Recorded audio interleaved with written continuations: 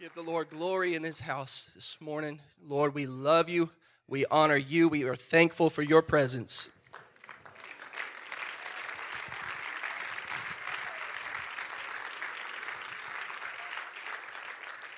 And while you're still standing, I want to honor our shepherd, the bishop of this house, the man of God, Bishop Jackson.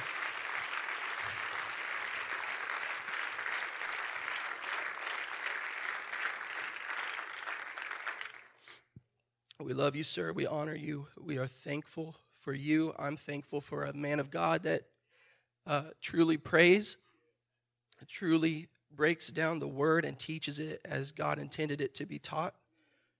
There is value in a true man of God.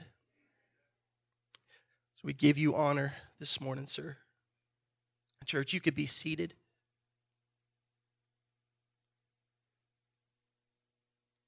I'm trying to feel out the Lord a little bit this morning and make sure that I am following him and going in the right direction for this morning. There's a lot of different thoughts going through my mind right now. And I believe with the help of the Lord, we are going to walk in his will this morning. And I'm going to go ahead and read a scripture this morning. I don't know how long we'll stay there or not, but we're going to do our best to follow the Lord. And as we get started, I do just want to briefly say I'm thankful for my wife. I'm thankful for how the Lord uses her.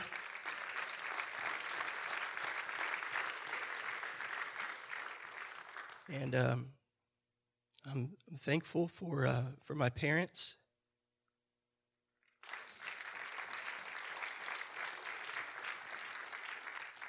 And love you, Mom. And, Dad, I don't know if you are aware that it's going to minister this morning or not, but if you happen to be watching, I want you to know that I love you. And I do give you honor this morning.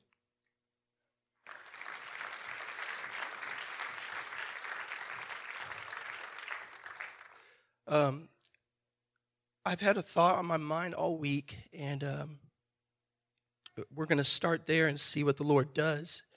It's in Philippians, the first chapter. We're going to start at verse 3, and we're going to read through verse 6. And this is Paul writing to the church at Philippi. And he is saying here that he says, I thank my God upon every remembrance of you, always in every prayer of mine for you all, making request with joy for your fellowship in the gospel from the first day until now, being confident of this very thing, that he which hath begun a good work in you will perform it until the day of Jesus Christ. So our key verse here is verse 6, and Paul is saying that he is confident of this very thing, and this very thing that he is confident of is that he, who is God, who has begun a good work in the people here that he is addressing this letter to, that he, God, will perform it until the day of Jesus Christ. Now we know that God is the same as Jesus Christ, so God will continue to perform it until his return, until his day where he comes back in his glory. God is going to continue to perform the good work which he had begun in you. Now, when I think about this, and when I broke it down, I've been thinking about some things this week concerning myself and looking back at some things God has done and some things God has taught me. So I want to break down a couple words first, and then I want to talk to you briefly about some of those things God's been showing me or talking to me about. Good is that which is beneficial in its effect. Work is a deed or an act. So God has begun and those who he was addressing in the letter to, but everyone here today. God has begun a good or a beneficial, in effect, work or deed or act. So the deeds or acts that God has begun in us are beneficial in their effect in our lives. And the word perform here, it means to perfect. So God will perfect what he has begun in you, those beneficial things that have started. He will perfect it until he comes back. So that perfect means God is not going to allow you to be perfect in all of your ways until he comes back. So that tells me that the good work that he has begun does not have an ending until he returns. So that good work that he's begun, I have to continue to abide in it and allow him to continue to perfect what he has started in me until that day comes. If at any moment I step out of what that good work he started in me is, that's the moment that the perfecting process puts on the brakes and it comes to a halt. And until I get back in that process, I cannot be perfected. If I remain out of that process, God cannot perfect anything in me. So I have to remain in it. Now, I was thinking about some things this week, like I said, and I was just kind of going over where God has brought me from and where he has brought me to today. And so, church family, you know my my spirit, and for those who are here today, I'm going to talk about myself a little bit, but I don't mean it in a arrogant way or with no haughtiness. So there are some things that in my life God has. I'd say God has blessed me with the ability to do a lot of things. I feel like I'm a jack of all trades, but a master of none. God has he's blessed me with the ability to pick things up very quickly. And I can begin to study something or just begin to practice something, and I can begin to develop some skills in that area very quickly. I want to give you a few examples. When I was a kid, I loved basketball. Really, I loved all sports. I played pretty much everything except football. It wasn't available at the school I went to, and so I never got into football, except for tackle football on the street. That wasn't smart, but I loved basketball though, and I was pretty good at basketball. I loved it. I had a hoop in the front yard in my driveway, and I probably dribbled a basketball on every square inch of that 50-foot driveway. I was out there all the time, practicing dribbling, shooting, free throws, whatever. I was just out there shooting that ball, working on my craft, trying to perfect it. Now, I got to a point where I had skills that in 6th grade in middle school, coach would draw up plays just for me for game-winning situations. I could shoot the ball. I played point guard. In 7th grade, our high school team, I went to a private school. Our high school team, they didn't have enough players. There was a sickness spread through the high school boys team. They didn't have enough players to field a team or to make a 5-man team. So they asked me as a 7th grader to go and play this high school game so that they could at least have a scrimmage with this other team.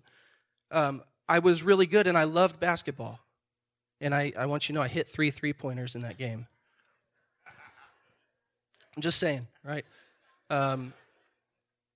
No facial hair to be seen, playing against high schoolers with full beards. I mean, come on. So I was pretty good at basketball. Now, our school was closing after 8th grade. I had to find a new school, so I had to go to public high school. Now, that summer between 8th and 9th grade, my father bought a boat, and he parked it under my basketball hoop. And I didn't shoot hoops all summer. I didn't dribble a basketball all summer. I did other things. And when it came time to try out in high school, I said, you know what, Dad, can you move that boat and let me shoot around? And he moved the boat, and I began to shoot, and I couldn't make a shot. I felt rusty. I felt like my skills had just been taken from me. And it's because I didn't apply myself that summer. And so when I started high school, I didn't even try out for the team. I wasn't aware that even if I was awful, I could have at least played my freshman year on the C team and at least got some reps in, but I just didn't even try out. But it came down to I didn't apply myself. If I had continued to apply myself through that summer, I would have tried out and I would have found out I would have made the team because I made friends with kids that were on the basketball team and I was right there with them. But I say all that to say, in the perfecting process that God has begun, that good work, if we don't stay in that process and apply ourselves to it and let God do in us that work that he began and let that beneficial effect take hold of us, if we don't stay in that, we can't be perfected. Now, when I went to high school, and to share one more example, I did really good in school. School was very, very easy. It was not a challenge for me. And really, when I think about these things, I'm thinking about some just regrets that I have in the natural. And I'm going to come back to that for a reason. I just have some regrets about what I did as a kid. So in high school, school was very easy, very easy. I made straight A's. I graduated cum laude, and I remember feeling after that, even though that's a good accomplishment, I remember feeling like I could have done better. I could have been higher up in the class. I could have been at the top. I knew some of the kids that I had classes with them that graduated top of the class. So why wasn't I there? And the difference was not in ability, capability, any of those things. The difference was they had a discipline to apply themselves to their studies. They had the ability to say, this is important to me right now. I need to put aside the distractions and I need to focus on the task at hand, which is my studies, my schooling. Because there's a goal in front of me that I want to attain to. And if I don't focus now, I'm not going to have the skills I need when I get to the next level to focus there. And so I left high school, I went to college, and I just did not want to be there. And college was a struggle for me. I didn't want to be there. And there's some things I look back on, and I regret not having applied myself further instead of just saying, this comes so easily to me and so naturally, I'm just going to sit back and let it be easy. And so I have some regrets about those things. But what God is talking to me about and what he's been dealing with me on, because I had a conversation with Bishop a few years ago. I was feeling like, God, I went to college for 3.5 years. I have over 90 plus credit hours. I'm almost there to a degree. I would like to finish. And I wanted to. And Bishop said, if you want to, take a few classes, go for it. But I didn't do it because I felt like God said, what is that going to add to you in my kingdom? If you apply yourself to the natural and you attain something there, there's nothing wrong with that. Don't get me wrong. I'm not lessening anybody's accomplishments in here. But for me personally, he said, if you do that, what is it going to add to you? You're going to work, you're going to apply yourself, you're going to be driven to attain something that I didn't call you to. I called you to this over here, and this is where I want you to apply yourself. I've begun a good work in you in this area. It has beneficial effects. I want you to stay in it over here. I don't want you to be distracted with what you think you need over here. And so I had to say, God, I will submit to what you are telling me to do, which is just to stay where you have me in your process. And God has begun to bring some healing to just some regrets I had in my past. Of why didn't I do this? Why didn't I do that? what could have been different here or there if I had just applied myself a little bit more? But what I bring all this back to is that one regret I will never have is applying myself in the kingdom to what God has called me to. There's not one thing when God comes back, when Jesus Christ returns in his day, there's not going to be one thing that I regret if I make myself, apply myself to the process that he started and let him perfect in me what he wants to perfect in me. If I remain in that, there's not one thing that's going to come to my mind when I'm in his presence that says, why didn't you just do this? But I also realize that if I step outside of that, my greatest regret after this life comes to an end is going to be that I didn't apply myself in his word, that I didn't apply myself in my relationship with him, that I didn't give myself to prayer, that I didn't give myself to seeking his face. There is nothing greater than being in his will. There's nothing greater than knowing that God is working in your life. There is no greater thing than to know that Jesus has begun a good work in you and he's going to perfect that good work. It may not be easy. It may be tough. There may be some situations that rise up that make you say, I just don't know if I can even do this. But that's just being real, and that's just a natural thought. But what we have to do with those thoughts is say, God, this is how I'm feeling, but I'm giving it to you today. And I'm saying, I need you to help me because I understand that the process that you started in me, I have to let you perfect it. Because if I don't, it's going to be my greatest regret for all of eternity.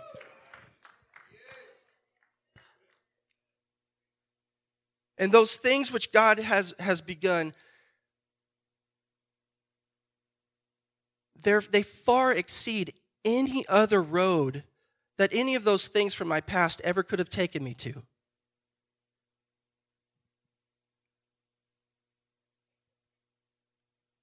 Basketball is not going to get me anywhere. It may give me some things in the natural. It may give me a few things that I enjoy. It may give me a little bit of satisfaction. But basketball is not going to save my soul.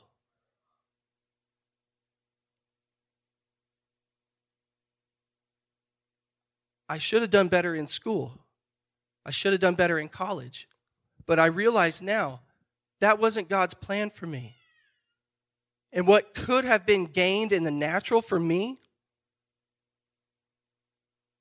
it's a loss for Christ because what he's doing in me now is greater than anything that schooling could have done for me. Who knows where that would have taken me? It probably would have taken me right out of the hands of God. But this is where I belong, right here in the hands of God. And I want to allow him to perfect in me exactly what he has started.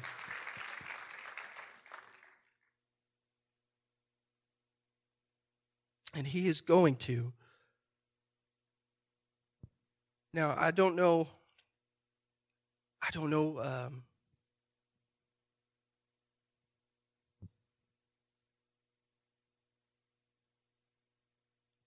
exactly what tomorrow holds. I don't know what's coming in that perfecting process. But I'm telling you that whether that perfecting process is comfortable at times, which it usually is not, or it's difficult, I am willing to stay in that process as long as it takes for God to perfect in me whatever he needs to perfect in me. I'm willing to go through whatever God asks me to go through. I'm willing to go wherever he tells me to go. I'm willing to do what he tells me to do, to stay in that process, to allow him to finish the work that he has begun in me. Amen? Amen. Thank you for your time this morning, Sister Melanie.